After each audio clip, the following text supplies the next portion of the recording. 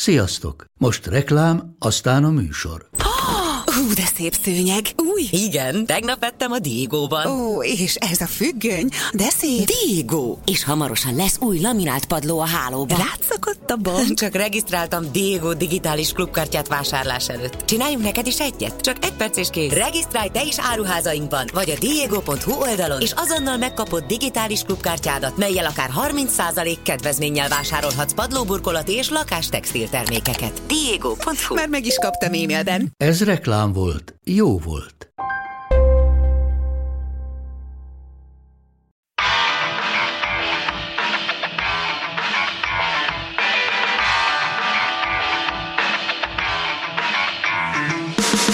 Túl sok mindenre vagy kíváncsi? A Brain Barnál mi is így vagyunk ezzel. Hétről hétre minden epizódban körbejárunk egy-egy témát, amit vendégeinkkel vizsgálunk meg közelebbről. Én Baranyi Márton vagyok, ez pedig a Mi a kérdés. Mert kérdezni lehet, kérdezni kell, és kérdezni érdemes. Egyre több tudományos eredmény mutat rá, hogy a természethez fűződő kapcsolat fontos része az ember jól létének. A természethez való kapcsolódás, a természetben szerzett élmények javítják mentális egészségünket. Ha pedig nem tudunk hozzáférni a természethez, jólétünk csökkenhet, fizikai és lelki egészségünk egyaránt romolhat. Írja Mihók Barbara ökológus és mentálhigiéniás szakember, a Szegedi Tudományegyetem tudományos munkatársa. A Mi a kérdés mai adásában arról is beszélgetünk Barbarával, hogyan kapcsolódik egymáshoz ökológia és mentális egészség, milyen gyakorlati haszna van a Japánból kiinduló erdőfürdőzésnek, és hogy hamarosan receptre kell majd felírni a természetjárást. Milyen tudományos eredmények igazolják, hogy a természettel való kapcsolat az befolyásolja, sőt, mondhatjuk ezt pozitívan is, javítja a mentális egészséget? Egyre több fiziológiai, pszichológiai, egészségügyi, mentálhigiénés kutatás szól erről a témáról. Hogyha megnézzük, hogy az elmúlt évtizedekben hogyan változott azoknak a publikációknak a száma, ami ezzel a témával foglalkozik, akkor azt lehet látni, hogy az elmúlt 1-2 évtizedben szinte ilyen exponenciálisan nő ezeknek a tudományos kutatásoknak a száma, de több évtizedre visszamenőleg vannak erre vonatkozó adatok, de most van ez a nagy boomja ennek a témának, és csak hogy mondjak egy egészen konkrét példát, Japánban például az erdőfürdő gyakorlatához kapcsolódóan, ami az erdővel való az erdőnek a látogatása, az abban való élményszerzés, séta, mint egy ilyen népegészségügyi eszköz szerepel, és az azzal kapcsolatos kutatások, hogy az milyen hatással van a konkrét fiziológiai paraméterekre, ott már ilyen több százas nagyságrendű hatástanulmány van. Úgyhogy úgy tűnik, hogy ezt a témát mind az egészségügy, és egyre inkább az egészségügy, illetve a pszichológiai kutatások, ezek így felfedezték maguknak, és erről szól most már nagyon sok kutatás. Mert az a része talán egyértelmű, vagy magától értetődőbb, hogy a fizikai egészséget a természettel való kapcsolat javítja, mert ha kimegyünk az erdőbe, akkor friss levegőt szívunk, mozgatjuk az izmainkat, tehát az egy világosabb dolog, de különösen érdekel ez a mentális egészség része, hogy itt egyrészt milyen problémákat látsz, amit a természettel való kapcsolat tud javítani, és ezt hogyan teszi meg a természet? Egyrészt még ide fűzném, ez nem egy, hogy mondjam, nem ide tartozó válasz, hanem egy kicsit más szempontból ezt megközelítem, még a fizikai egészség mellé beraknám azt is, hogy a szociális jóléti mutatók is nőnek egy településen, hogyha több a biztonságosan látogatható zöld terület, tehát ez igazából így a fizikai meg a mentális egészségre is hatása van, tehát azt látjuk, hogy maga a közösségi, a társas összejövetelek, találkozóknak a száma megnő, hogyha vannak ilyen jó outdoor helyek ugye a városokban, tehát hogy ilyen szinten a szociális jólétet is, meg a szociális egészséget is pozitívan befolyásolja. A mentális egészség szempontjából pedig eléggé sokrétű vizsgálatok vannak. Van egy olyan része a vizsgálatoknak, ami például azt nézi, hogy hogyan változtatja, vagy hogyan befolyásolja azt a képességünket, hogy egy stresszes helyzetből regenerálódunk, az idegrendszerünk regenerálódik. Ezt hogyan befolyásolja az a helyzet, hogyha módunk van kimenni a zöldbe. például ezek a kutatások sokszor azt mutatják, hogy a regenerációra szánt idő az lerövidül. Akkor vannak olyan kutatások, amik azt nézik, hogy ezek a kognitív funkciók, a figyelem, koncentráció, az idegrendszernek a helyreállítódása mondjuk egy nehéz feladat után, ami megterhel, azt hogyan befolyásolja azt, hogyha kint vagyunk a zöldbe, és ott is azt találják többnyire, hogy javítja a kognitív funkciókat, segít az idegrendszernek a gyorsabb regenerációba, pontosabbak leszünk utána. Ezeket ilyen szellemes vizsgálatokkal is nézték, például egyetemistákat megkértek, hogy helyesírásilag ellenőrizzenek egy szöveget, és volt egy csoport, amit bent hagytak a terembe, volt egy másik csoport, amit kiküldtek a zöldbe, és ott eltöltöttek 20 percet, utána visszajöttek, és végignézték a szöveget, és azok, akik ugye kimentek a zöldbe, ott sokkal pontosabb javítást találtak. Tehát ilyen szellemesnek mondható kísérletekkel nézik, ami majdhogy nem a legelső ilyen nagyhatású vizsgálat volt ez ügyben, az a 80-as évekre tehető, és az a mentális és a fizikai egészségre vonatkozó tanulságokkal is járt. Egy kórházi helyzetben nézték meg azt, hogy hogyan változik azon betegeknek a epeműtét utáni regenerációja, akik egy olyan kórterembe fekszenek, ahonnan rálátnak a zöldre, azokhoz képest, akik nem ilyen kórterembe fekszenek, és ott is például azt tapasztalták, hogy azok a betegek, akik a zöldre néző kórterembe fekszenek, ott például a fájdalomcsillapítóknak a mennyisége sokkal kisebb, úgy általában a mentális állapotuk, a hangulatuk az jobb, tehát ilyesmi vizsgálatok is vannak, és hát aztán van egy csomó vizsgálat, ami meg az élettel való elégedettség, tehát ami ugye az egész mentális jólétünket jellemezhető tulajdonságokra vagy változókra nézi a természet hatását.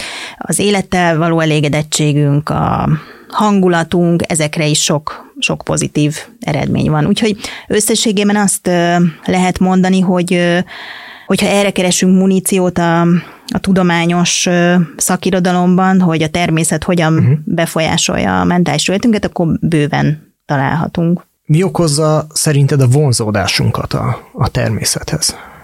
Vannak olyan elméletek, ugye, amik azt mondják, hogy azokhoz a helyekhez vonzódunk, így evolúciósan, ahol úgy látjuk, hogy lesz víz, meg lesz elég táplálék, meg búvóhely. És akkor olyan struktúrájú élőhelyeket szeretünk, ahol ezeknek a jellemzőit megtapasztaljuk. Tehát például változatos szerkezetű élőhely, látszik, hogy vannak termő növények, tehát ennek az evolúciós folyamatnak az eredményeképp ehhez a környezethez alkalmazkodtunk, meg ebben fejlődtünk, ezért a vonzódásunknak a hátterébe is nagy valószínűséggel van egy ilyen evolúciós forrás, vagy alap.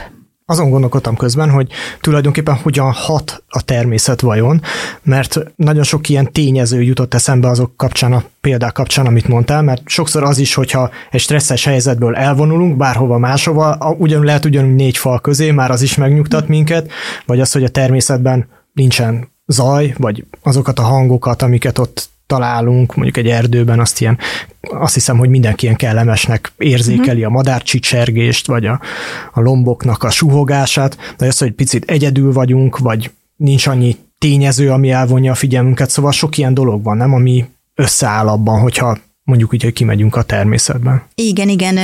Erre vannak különböző pszichológiai elméletek, tehát igazából nincs egy olyan mindent megmagyarázó pszichológiai elmélet, vagy fiziológiai elmélet, ami azt mondja, hogy na ez így működik, hogy azért vagyunk jól. Evolúciós szemlélettel, vagy ökológiai szemlélettel ránézve, meg szerintem józan paraszti ésszel is, bennünk van ez az intuitív tudás, hogy a természet az jót tesz nekünk, meg hogy jól érezzük magunkat benne, és vannak például olyan elméletek, amik ezt ugye részben azzal is magyarázzák, hogy hát evolúciósan ehhez tartozunk, tehát hogy az emberi... Onnan jöttünk. Hát onnan jöttünk, igen, tehát tulajdonképpen állatok vagyunk még most is, csak van már időérzékünk, meg a saját végességünkkel kapcsolatos reflexiónk, de hogy az idegrendszerünk az úgy olyan szerkezetű, meg olyan felépítésű, amihez mondjuk az evolúció sok-sok éve vagy időszaka alatt alkalmazkodtunk, és az, hogy egy ilyen modern korban élünk, ahol például a bioritmusunk egész másképp befolyásolja a bioritmusunkat az, hogy mesterséges világítás van, stb., hogy ez egy nagyon-nagyon rövid része az emberi történelemnek. Tehát, hogy egy ilyen ős emberi aggyal vagyunk, vagy idegre, sőt nem is ős emberi, hanem még annál korábbi idegrendszerrel vagyunk valahogy itt, és mégis olyan stresszfaktorokkal kell találkoznunk, ami újszerű kihívás. És akkor ez vonz minket vissza tulajdonképpen oda, ahonnan jöhettünk. Igen, ez is egy magyarázat erre, de például ez, hogy az ingerekhez, vagy hát ennek a része az is, hogy az inger feldolgozásunk az mennyivel bizonyos szempontból így könnyítettebb, tehát hogy hasonló ritmusban, vagy ahhoz a környezethez való ritmusban tudunk ott lenni. Nekem van egy részvételi kutatásom látássérültekkel, azt nézzük, hogy hogyan hat rájuk a természet, hogy mi a fontos látássérült személyek számára a természettel való kapcsolatban, és hogy a hozzáférésüket mi befolyásolja. És a velük való interjúk alapján például az egyik nagyon fontos tényező, hogy például egy látássérült ember rendkívül sok stressznek van kitéve, mondjuk egy városi környezetben, a fehér bottal való tájékozódástól elkezdve, hogy csak ugye hangok alapján tájékozódunk, tehát és hogy nekik nagyon-nagyon kifejezett a természetnek ez a resztoratív hatása, úgy is mondjuk, tehát ez a helyreállító hatása, hogyha kimennek egy biztonságos zöld környezetbe, és biztonságban érzik magukat, akkor nagyon érezhető, hogy így idegrendszerileg feltöltődnek. Ez nagyon érdekes, amit mondasz, mert pedig az erdő lehet egy fenyegető hely is akár, szóval számukra, vagy az erdőben is az embernek akár 360 fokban is kell figyelnie, vagy ott vannak szintkülönbségek, tehát hogy azért érdekes nagyon, amit itt a látássérültekről mondasz, hogy nagyon kíváncsi vagyok, hogy arról van tapasztalatod, hogy ők ilyenkor mit mesélnek el egy ilyen helyzetben, vagy mit élnek át például. Pontosan ezt akartam hangsúlyozni, amit mondtál, hogy, és egyébként az összes, nem csak a látássérültekkel kapcsolatban, hanem általában ebben a természet-lelki egészség témában, hogy szóval nem is érdemes túl idealizálni ezt a dolgot, tehát hogy a természet, meg a vadonban való ott létünk az rendkívül sok fenyegető érzést is hozhat. Például a látássérült interjúkban is megjelenik ez, hogy a biztonság az egy nagyon alapvető igény mindannyiunkban, hát nem csak bennük, hanem bennünk is, és hogyha az adott természeti környezetben valaki nem érzi magát biztonságban, akkor az egy nagyon fenyegető élmény lehet. Hogyha valaki nem szokott hozzá mondjuk ahhoz, hogy egyedül van egy erdőben, akkor kimondottan nagyobb stressz szinttel van ott, mintha nem lenne, és ugye ez az egyik alapja egyébként az ezzel való megküzdés, vagy az ezzel kapcsolatos ilyen személyes fejlődés, például az ilyen vadonterápiáknak, ahol ugye elmennek az emberek, vagy például ilyen hosszú zarándokutakra mennek, és akkor ott megtapasztalják azt az nagyon archaikus élményt, hogy egyedül vannak egy olyan helyen, ahol nincs kontroll a dolgok fölött. Szóval, hogy az biztos, hogy ez a része és a történetnek nagyon fontos. Beszéljünk egy kicsit arról is, hogy te hogy jutottál ehhez a témához. Azt olvastam rólad, hogy erdőökológiából van doktori fokozatod. Micsoda ez az erdőökológia? Hát az erdőökológia az erdőknek az életével foglalkozik, hogy hogyan fejlődik egy erdő, hogy hogyan változik, milyen folyamatok zajlanak benne, hogyan újul meg, milyen úgynevezett ilyen erdődinamikai változások zajlanak.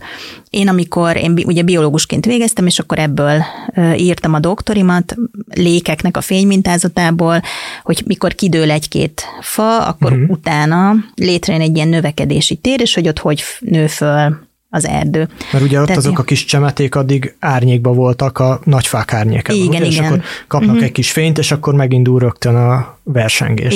Igen, és akkor így változik, alakul át az erdő, úgyhogy én ezzel foglalkoztam, nagyon sokat jártam terepre is, évente nem is tudom hány napot voltam kint a Börzsönybe, Mátrába, Bükkbe. Természetvédelmi kutatásokkal is foglalkoztam, tehát a természetvédelem az nagyon sokat számított nekem, de ezzel együtt volt bennem mindig is egy ilyen kíváncsiság, vagy érdeklődés így az emberi tényező iránt. Tehát, hogy valójában az ember-természet kapcsolat, az hogyan alakul, hogyan tudjuk alakítani, hogyan lehet a természetvédelmet elősegíteni, stb., és hogy a természet mit ad nekünk. És hát ebben nyilván belejönnek ilyen személyes szálak is, hogy én a saját életemben hogy éltem meg a természettel való kapcsolatomat, hogy ez mennyire fontos volt a számomra, és akkor elvégeztem a mentálhigiéné szakot is Szegeden, és akkor most tulajdonképpen elérkeztem oda, ami úgy érzem, hogy teljesen önazonos, tehát ennek a kérdésnek a vizsgálatához, hogy hogyan kapcsolódik egymáshoz az ember-természet jólléte, milyen gyógyító hatása van ránk nézve, és mit ad nekünk a természet, és mi mit tudunk cserébe adni. Szóval, hogy most így ez áll így a központjában a munkámnak is, kutatásilag is, meg így praxis szempontjából is. Az is nagyon érdekes, hogy olvastam, hogy lóasszisztált trénerképzést is végeztél. Erről mesélsz egy picit? Igen, a HAHET képzést végeztem el. Ez egy ilyen önismereti lovas coaching, ami arra szolgál, hogy a lóval való kapcsolatban felfedezzük azt, hogy a kliensnek milyen mintázatai vannak, hogyan kommunikál, hogy van benne egy ilyen kommunikációs kapcsolatban, mert hogy egy ilyen helyzetben egy ló, ami egy rendkívül érzékeny szociális állat, ugye testnyelven kommunikál, nagyon tisztán ki tudja fejezni, hogy ő ott hogy érzi magát, vagy hogy hogyan és mit él át a klienssel, és akkor ezzel lehet aztán tovább dolgozni. Bocsánat, kérdezhetek egy hülyeséget, ugye, hogy ez nem lovaglást jelent, nem. Hanem egy ilyen alkalmon akkor viszont pontosan mi zajlik. Aztán meséled, hogy oda visztek egy páciens a lóhoz, vagy meg kell fognia, vagy érinteni azt a lovat? Attól függ, hogy mi a helyzet, de alapvetően igen, ez a keretezés, hogy a karámban a ló találkozik az emberrel, és akkor megnézzük, hogy ki hogy érzi magát, esetleg feladatokat kell megcsinálni, de az is lehet, hogy egyszerűen csak észleli magán a kliens, hogy hol érez, hogy a ló hogyan reagál rá, tehát hogy megfigyeljük azt, hogy mi zajlik az ott lévő élőlényekben, és akkor van egy ilyen beszélgetős része is, vagy feldolgozós része. És akkor emögött az rejlik, hogyha jól értem, hogy lehet, hogy valaki úgy tud jobban empatikus lenni mondjuk veled, vagy egy másik személlyel, hogy ott van egy ló is, és akkor az valahogy így megnyitja ezt a beszélgetést köztetek? Vagy? Hát lehet egy ilyen hatása is, hogy vannak olyan kliensek, akik mondjuk esetleg bizalmatlanabbak emberekkel, de mondjuk az állatok jelenlétében sokkal inkább megnyugszanak. Ugye ez nem csak a lónál van, hanem más állatasszisztált ilyen foglalkozásokon vagy terápiákban. Az ő jelenlétükben csökken ez az alertsége a kliensnek, tehát hogy egy ilyen földeltebb állapotba tud kerülni, és akkor jobban érzékel így saját magát is. Tulajdonképpen ez is a természetterápiának akkor egy nagyon direkt vagy gyakorlatilag fajtája. Abszolút, igen. Én azt is mondanám, hogy ezeket összefoglaló néven egy bizonyos nevezéktan szerint ökoterápiáknak is hívják, ami a természettel való kapcsolatunkat használja fel a saját gyógyulásunk érdekében, és például az állatasszisztált foglalkozások, fejlesztések, terápiák, aktivitások, ezek ebbe tartoznak, és ezek ugye nagyon népszerűek, meg egyre inkább elterjedtek. De ugyanilyen tevékenység az erdőfürdőzés, ami most egyre gyakori, meg elterjedte, meg egyre több felé lehet igénybe venni. Igen, ezt akartam is kérdezni tőled, hogy erről mesélsz azért egy picit, hogy ez miről szól, mert ez se ugye ezt a fürdőzést is ilyen metaforikusan kell érteni, tehát nincs benne fürdés. Az erdőfürdő az Japánból indult, egy ottani népegészségügyi eljárás is lett, és az volt a lényege, vagy az a lényege, hogy az erdőben eltöltött idő az segít abban, hogy az ott lévő levegő, illatok, illóolajok, az egész fizikai környezetnek az átélés, az erdőbe való megmerítkezés, az segíti a pácienseknek a regenerációját, meg stressz utáni, meg fizikai jóllétét.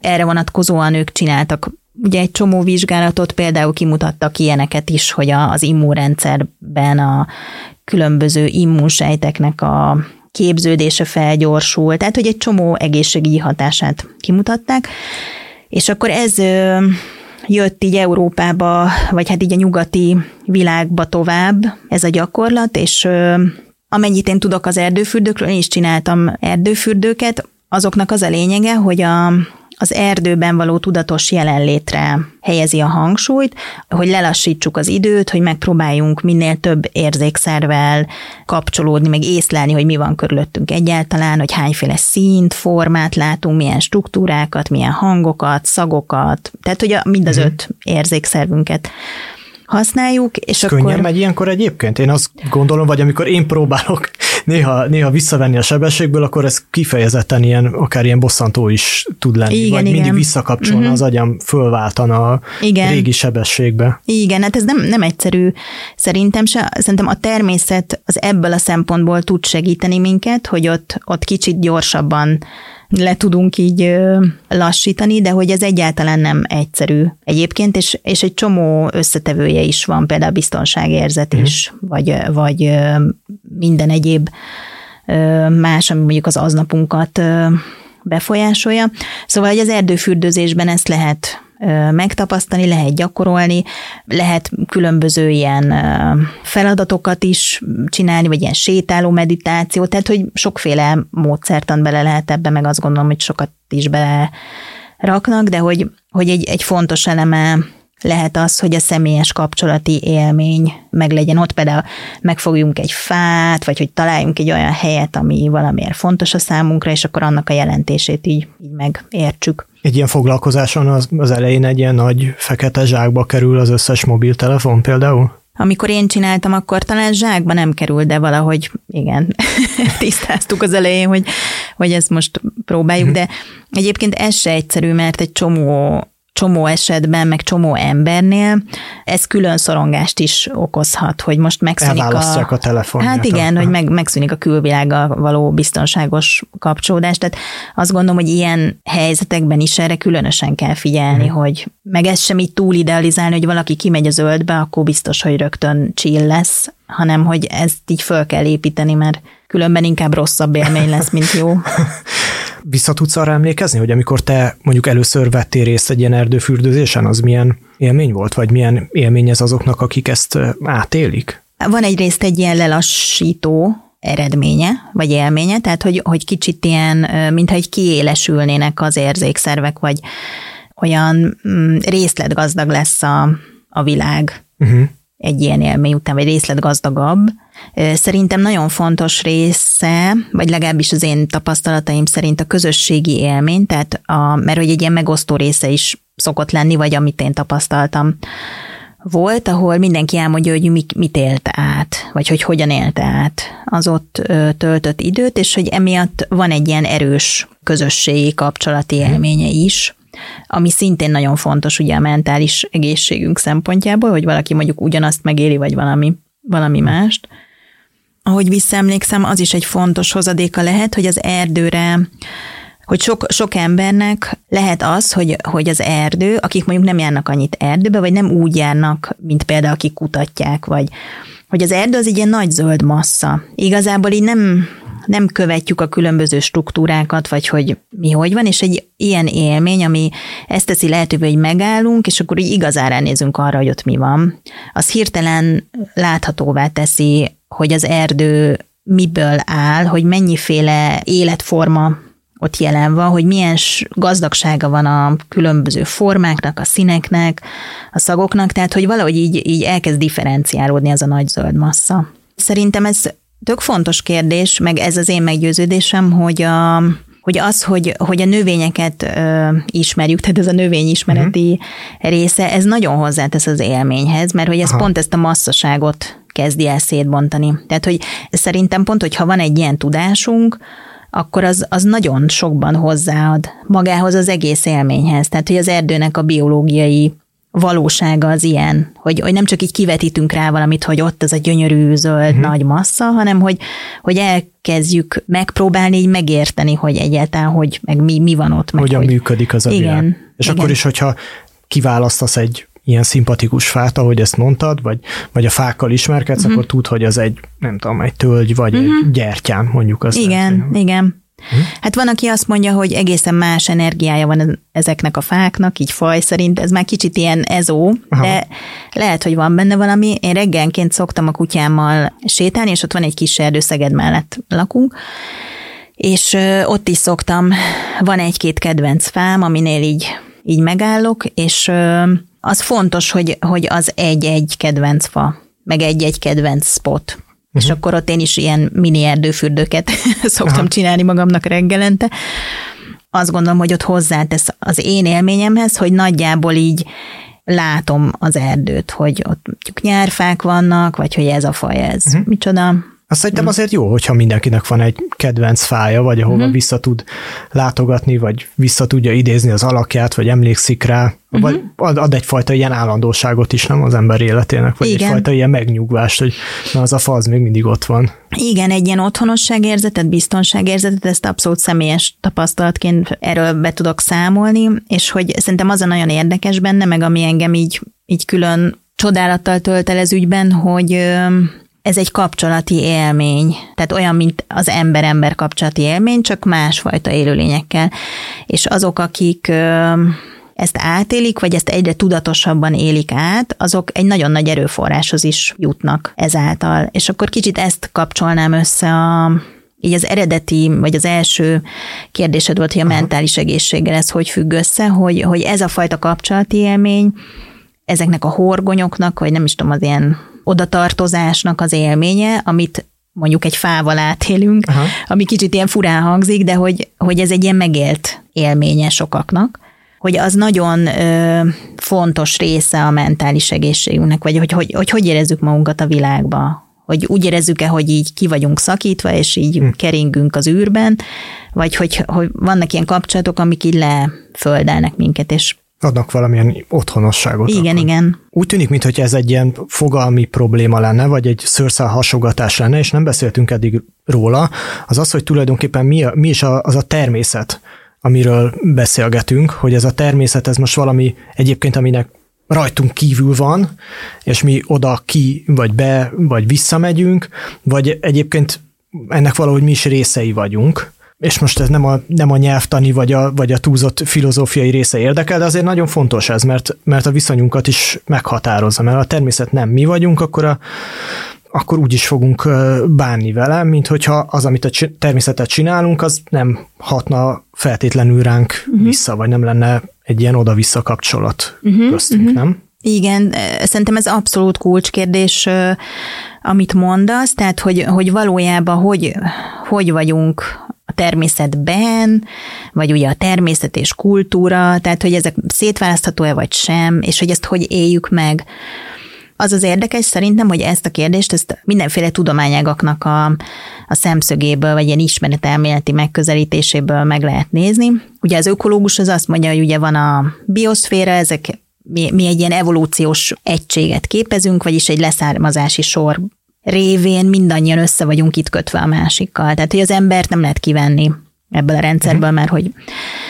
De hogy ennek ellenére mondjuk a természetnek a megélése az lehet például egy ilyen vadon versus kultúra. Tehát, hogy mi már ugye meghaladtuk a természetnek a vad erőit, és akkor így megteremtettük a kultúrát, és hogy erről szól a történet. Ugye pszichológusokkal is dolgoztunk együtt, természet és lelki egészség témában, és ott nagyon érdekes volt látni azt, hogy a pszichológusoknak a természet felfogása, vagy amit ők közvetítettek, azt is magába foglalja, hogy tehát nem csak a biofizikai valóságát a természetnek, hanem az embernek a kapcsolódását, így az elméjében lévő természetet. Tehát, hogy ők így együtt, hogy nem választható el a környezet az embertől. De hogy ez lehet, hogy már kicsit ilyen nem, erre nekem nagyon gyakorlati dolgok jutnak eszembe. Még a gyerekkoromból rémlenek, hogy amikor barátaimhoz elmentem, akik panelban laktak, akkor az régen egy óriási divat volt, hogy az egyik falon egy óriási ilyen pálmafás, nem tudom, valami Maldív-szigetek tapéta volt. És persze ez most így visszatekintve már egy kicsit ilyen abszurdnak tűnik, de hogyha bemegyünk a mostanában a legmenőbb koktélbárokba, ott is biztos, hogy a tapétán ilyen banános, növényes dizájnt látunk, és maga a hely is tele lesz egyébként szobanövényekkel. Szóval, hogy ennek vannak nagyon kézzelfogható bizonyítéka is talán. Igen, meg hát kutatások is, hogy még a természeti környezetnek a látványa, vagy a virtuális, tehát a képi látványa is, a tájképek is, igen, hogy azoknak is van hatása az emberre. De hogy szerintem ezt tehát végletekig is el lehet akár vinni ezt a kérdést, hogy például a mi testünk az a természet része, hát ugyanazokból a fizikai anyagokból vagyunk felépítve, mint az összes többi élőlény körülöttünk, sőt, tehát az a széndioxid, amit én kilélegzek, azt valahol valamilyen növény felveszi, az a víz, ami a földi bioszférába kering, az egy állandó tömegű dolog, tehát az valamikor itt kialakult a Földön, és azóta nem érkezett be újabb víz a világűrből. Hát, hogy ezt az oxigént, amit meg belélegzünk, azt meg valami növényi életforma állította már nekünk sokkal korábban. Úgyhogy... Tehát, hogy valójában össze vagyunk húzalozva időben is, meg térben is ez az egész rendszer. Nem is értelmes kiszedni az embert ebből. És mindaz a dolog, amit előállítunk, az a Földnek az anyagaiból van. Tehát igazából nem is lehet elválasztanunk magunkat.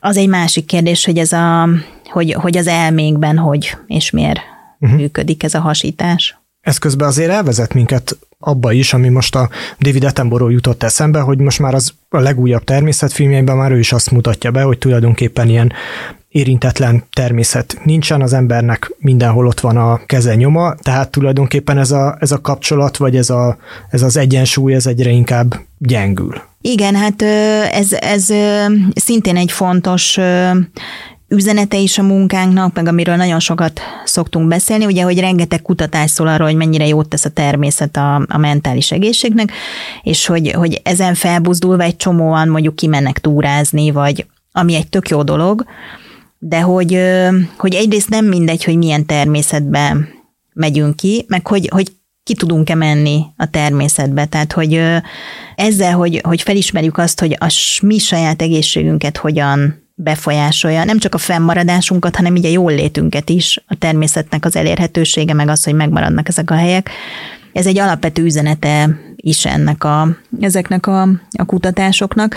Ráadásul most kezdenek kijönni azok a munkák, amik arról szólnak, hogyha például ha olyan élőhelyek vannak a közelben, amik biológiai sokféleség szempontjából értékesek, tehát ilyen jó természeti állapotban lévő helyek, azok a mentális egészségünkre is pozitívabban hatnak. Tehát, hogy most már konkrétan ki tudunk mutatni összefüggést a természetnek a minősége, meg a mi jól létünk között is. Lehet, hogy ezt a legegyszerűbb egyébként egy ilyen ingatlanpiaci körképpel ellenőrizni, mert nyilvánvalóan a zöldövezetbe költözni az mindig sokkal többe kerül, vagy azt is szoktam látni időnként ilyen szálláskereső helyeken, hogy ezek az erdei kabinok például azok tartoznak a legdrágább szállások közé, vagy azok a szállások, ahol kútról lehet vizet húzni, még az még előnyként is van feltüntetve akár, vagy hogy nincs áram. Igen, hát ez egy nagyon furcsa ilyen paradox helyzet, hogy a természet iránti vágyunkból odaépítkezünk, hogy csak nekünk legyen a hegyoldalba ingatlanunk, és akkor ezzel így el is pusztítjuk. Tehát, hogy valamiféle ilyen önkorlátozást kell gyakorolni, és egyébként azt gondolom, hogy a természettel való ilyen jellegű kapcsolódás, amit például az erdőfürdők is lehetővé tesznek, vagy ezek a gyakorlatok, azok ezt segíthetik, mert hogy a természet felé is kialakul egy empátiánk, vagy egy ilyen kapcsolatunk, hogy nem akarjuk fölzabálni, mert így meglátjuk a maga valójában. Vagy lehet, hogy érdemesebb ezt a tömeget valahogy egyenletesebben eloszlatni. Én arra emlékszem, a Covid idején voltak tele állandóan itt a Budapest környéki erdők, mert akkor hirtelen mindenki szabadulni akart, és oda tudott egyedül kiszabadulni. Nem nagyon volt ugye más tér, vagy lehetett otthon lenni, vagy a természetben. Igen, és hogy ez egy nagy kérdés, hogy például a normafán iszonyatos nagy a terhelés, ugye gyönyörű hely, és az természetvédelmi szempontból is nagyon értékes. És mivel ilyen nagy a látogatottsága, ezért úgymond fejleszteni akarják, de hogy a fejlesztéssel félő, hogy nehogy pont az az értéke vesszen el, hogy az egy természetvédelmileg értékes. Tehát, hogy ahogy felmerül ez a kérdés, hogy miért kell vidámparkot csinálni a természetből, tehát, hogy miért akarunk még valamit odarakni, amitől ilyen nagyon szórakoztató lesz a hely. Persze, de hát azzal egy kicsit olyan, mint az úti forgalom, ha építenek még egy sávot, akkor annál több autó lesz. Igen. Szóval pont azzal, ha fejlesztenek egy ilyen helyet, akkor gyakorlatilag azzal megkezdődhet a visszaesése, vagy nem is tudom, hogy elveszti az eredeti szépségét, vagy funkcióját. Közben azért eszembe jutott a mostanában is elég divatos szó, még talán ez a klímaszorongás. Erről az jutott eszembe, hogyha viszont nagyon azonosulunk a természettel, akkor az nem tulajdonképpen jobbá teszi a mentális egészségünket, hanem akár rosszabbá is teheti, mert hogyha viszont állandóan azt érezzük, hogy a természet pusztul, vagy aktívan pusztítjuk, akkor meg tulajdonképpen az is visszahat magunkra, és saját magunkat érezzük rosszul, hogy akkor ez most hogy van. Hát ez így van. Tehát azt is lehet látni, meg ez is benne van a kutatásokban, hogy azok az emberek, akik jobban kötődnek a természethez, ők adott esetben jobban is szenvednek a pusztulásától. Például azok, akik a természetvédelemnek a frontvonalában dolgoznak, és akár tehát ott vannak terepen, kötődnek azokhoz a helyekhez, amikről tudásuk van, amiknek a védelmért dolgoznak, amikről valószínűleg ők tudják a legtöbb információt, tehát hogy az már olyan, mintha egy testrész lenne, vagy szóval így az identitásnak a része, vagy valahogy így és hogyha az elpusztul, akkor az egy óriási veszteség.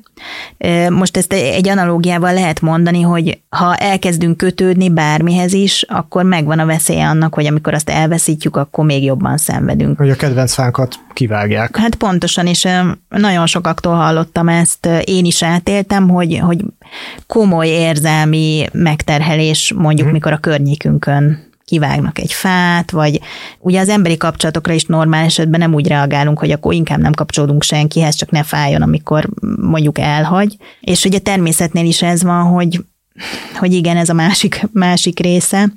Szerintem azzal egyébként nagyon fontos lenne foglalkozni, hogy azok, akik így a frontvonalban dolgoznak, ezt kutatják, és a többi, hogy azokat különösen támogassuk ezekben az időkben, tehát például a természetvédőket, mert ott azért nagyon jelentős a kiégésnek a veszélye. Hogyha így gondolkodunk erről a témáról, hogy mentális egészség és humán egészség és természet, hogy akkor nekem ökológusként, meg mentálhigiénésként mind a kettő része nagyon fontos. Tehát az emberi egészség, meg a természetnek az állapota. És hogy ez a két dolog, ahogy a kutatások is bizonyítják, ez nem választható el egymástól. És ez a fajta szemlélet, vagy megközelítés, ez a úgynevezett planetáris egészség fogalmába is megjelenik, ami így együtt kezeli a bolygó egészsége része a humán egészség. Erről az jut eszembe egyébként már, mint egy személyes élmény is, hogy túrázóként például, amikor szembe jön egy ilyen tarvágás, amiről azért most már talán mindenki tudja, hogy nem biztos, hogy az erdőknek a legjobb kezelési módja, vagy hogyha egyszer csak, nem tudom, szembe jönnek a legutóbbi hírek a ragadozó madarak mérgezéséről, vagy a koborló farkas kilövéséről, akkor komoly érzelmek tudnak elszabadulni a közösségi médiában is, vagy amúgy az ember is egy kicsit rosszul érzi magát. Igen, és szerintem ez is nagyon fontos. Szóval, hogy ez más szempontból meg is megnyugtató, vagy ez egy jó érzés, hogy azért ez komoly érzelmi viharokat kelt. Most például a Mihály nevű medve mászkál a bükkben, most annak a közösségi médiás reakciója mutat rá erre, hogy csomóan attól féltik, hogy nehogy találkozom, ugye nehogy kutyának nézze egy vadász.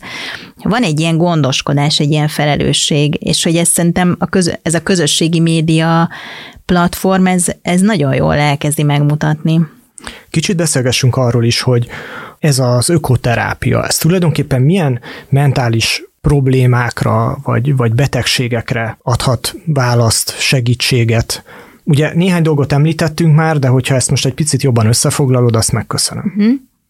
A természettel való kapcsolat, most még nem az ökoterápiáról beszélek, de hogy a természettel való kapcsolatnak pozitív hatásait kimutatták már hangulatzavarok esetén, demenciával rendelkezőknek az érzelem szabályozásának a segítésében, ADHD-nál, tehát hogy azon túl, hogy a mentális egészségünket is támogatja, vannak bizonyos klinikai helyzetek, ahol pozitív, tehát hogy mentális betegségek gyógyításához is hozzájárulhat. Bocsánat, csak hogy ezt pontosan mondjuk, hogy ez nem fölváltja egy hagyományos terápiát, ugye, hanem egy ilyen kiegészítő dolog lehet. Igen, én azt mondanám erre, vagy amit én tudok erről, hogy ez egyrészt a prevencióban nagyon lényeges, ugye a megelőzésben, de hogy a prevencióban vagy kiegészítő terápiaként nyilván az ilyen klinikai eseteknél, szóval ott elengedhetetlen az egészségügyi támogatás, vagy a pszichoterápiás segítség, de hogy ezekben jól alkalmazható, és hogy egyre inkább. Nemrégiben értesültünk róla, hogy például itt a 12. kerületben a hegyvidéki önkormányzatnál beindult egy olyan program, hogy a házi orvosok úgynevezett ilyen zöld receptet írnak fel a pácienseknek, és ezeknek a szabadban való mozgás is beletartozik ide, de természetjárás is. És a Duna-Ipoly Nemzeti Park a zöld receptnek a fejébe visz pácienseket például a Sashegyre, ilyen túrákra. Ez egy ilyen egészen konkrét összekapcsolás az egészségügynek és az egészségügyi ellátórendszernek és a természetvédelemnek. Szerintem nagyon szuper. Na, hát ilyen fiatal még ez a program, amennyire tudom, de hogy most kezd beindulni, és ahogy hallottam, nagyon sok esetben a páciensek kérik az orvost, hogy akkor ő neki nem írnak-e föl valami ilyesmit. Tehát ez olyasmi, mint egy kezelés? Hát igen, egy természetben végzett, vagy kint végzett mozgás, különböző ilyen mozgásstúdiókba is ad, ez ilyen, azt hiszem, lakcímkártya ellenében ilyen csökkentett belépőt, de hogy van ilyen lehetőség is, hogy természetjárásra lehet beváltani egy ilyen vezetett túrára a Duna-Ipoly Nemzeti Parknak a segítségével, úgyhogy az, hogy ennek milyen hatása van, vagy hogy hányan veszik igénybe, azt még nem tudjuk mi sem, meg erről még nincsenek adatok, de hogy ez úgy tűnik, hogy most kezd így beindulni. Az egyik tanulmányodban olvastam, és itt egy idézet következik, hogy az egyik leggyakoribb mentális betegség a súlyos depresszió, társadalomra nehezedő közvetett és közvetlen terhe,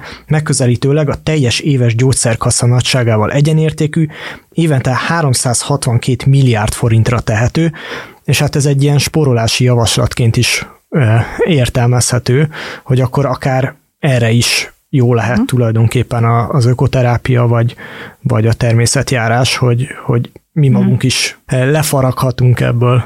Hadd helyesbítsek, ez nem az én, illetve a mi tanulmányunkban egy idézet, ezt a Magyar Pszichiátriai Társaságnak jelent meg, azt hiszem 2021-ben a súlyos depresszióról egy ilyen tanulmánykötet, és ott volt ez az összeg, ha jól emlékszem. De hogy igen, ez nagyon lényeges, és ezért is gondoljuk, hogy ez a téma nagyon fontos, mert ugye ezt meg lehet indokolni, hogyha a prevencióban, meg a természethez való hozzáférésben, meg szóval, hogyha felhasználjuk ezt, ami ingyenesen elérhető és hozzáférhető ilyen népegészségügyi szempontból, annak nagyon komoly pénzügyi hatása is lehet. Ugye arról nem is beszél, mert ez az összeg, ez az egészségügyi ellátásokon kívül a munkából való kiesést, meg az összes ilyen továbbgyűrűző hatásról is szól. Hát ugye több százezer ember van, aki az orvosi ellátásban megjelenik súlyos depresszióval, és mondjuk azt hangsúlyoznám, hogy a súlyos depresszió az nyilván egy olyan állapot, amit nem lehet erdőjárással így helyre rázni. Igen. Igen, tehát hogy ott is inkább így a prevenció szempontjából érdemes ezt megközelíteni, és hogy az is szerintem eléggé lényeges, hogy a hazai pszichoterápiás ellátás az nagyon kevés ember számára, mármint a TB által finanszírozott ingyenes ellátás nagyon kevés ember tudja igénybe venni. A magánellátást meg hát nem sokan tudják igénybe venni, mert hogy nagyon drága, és hogy ott is egy nagyon jó eszköz lehetne egy ilyen mentálhigiénés szempontból a természetnek a bevonása. Azt szeretném kérdezni végezetül, hogyha tanácsot kérnénk tőled, milyen tanácsot adnál, hogy hogyan kezdhetjük el már akár most is a természet tudatát jobban akár behozni a saját életünkbe is. Érdemes olyan lehetőségeket keresni, hát túrázni, tehát a természetben mozogni, de hogy olyan tevékenységet keressünk, ami a természetet, az nem mint egy ilyen díszletet használja. Mert ugye, hogyha most azt mondjuk, hogy nem tudom, downhill mountain bike-osok is a természethez kapcsolódnak valahogy, ebben nyilván van valami, meg az mondhatunk kriminálisabb példát is az erdőben motorozókkal. Hát igen, vagy a kvadosok, vagy a homokpuszta gyepen kvaddal száguldozók, szóval, hogy van egy csomó, tehát hogy az egy élmény, tehát az a vidámpark része a természetnek, mikor van egy ilyen díszlet, és akkor én azt használom a saját szórakoztatásomra.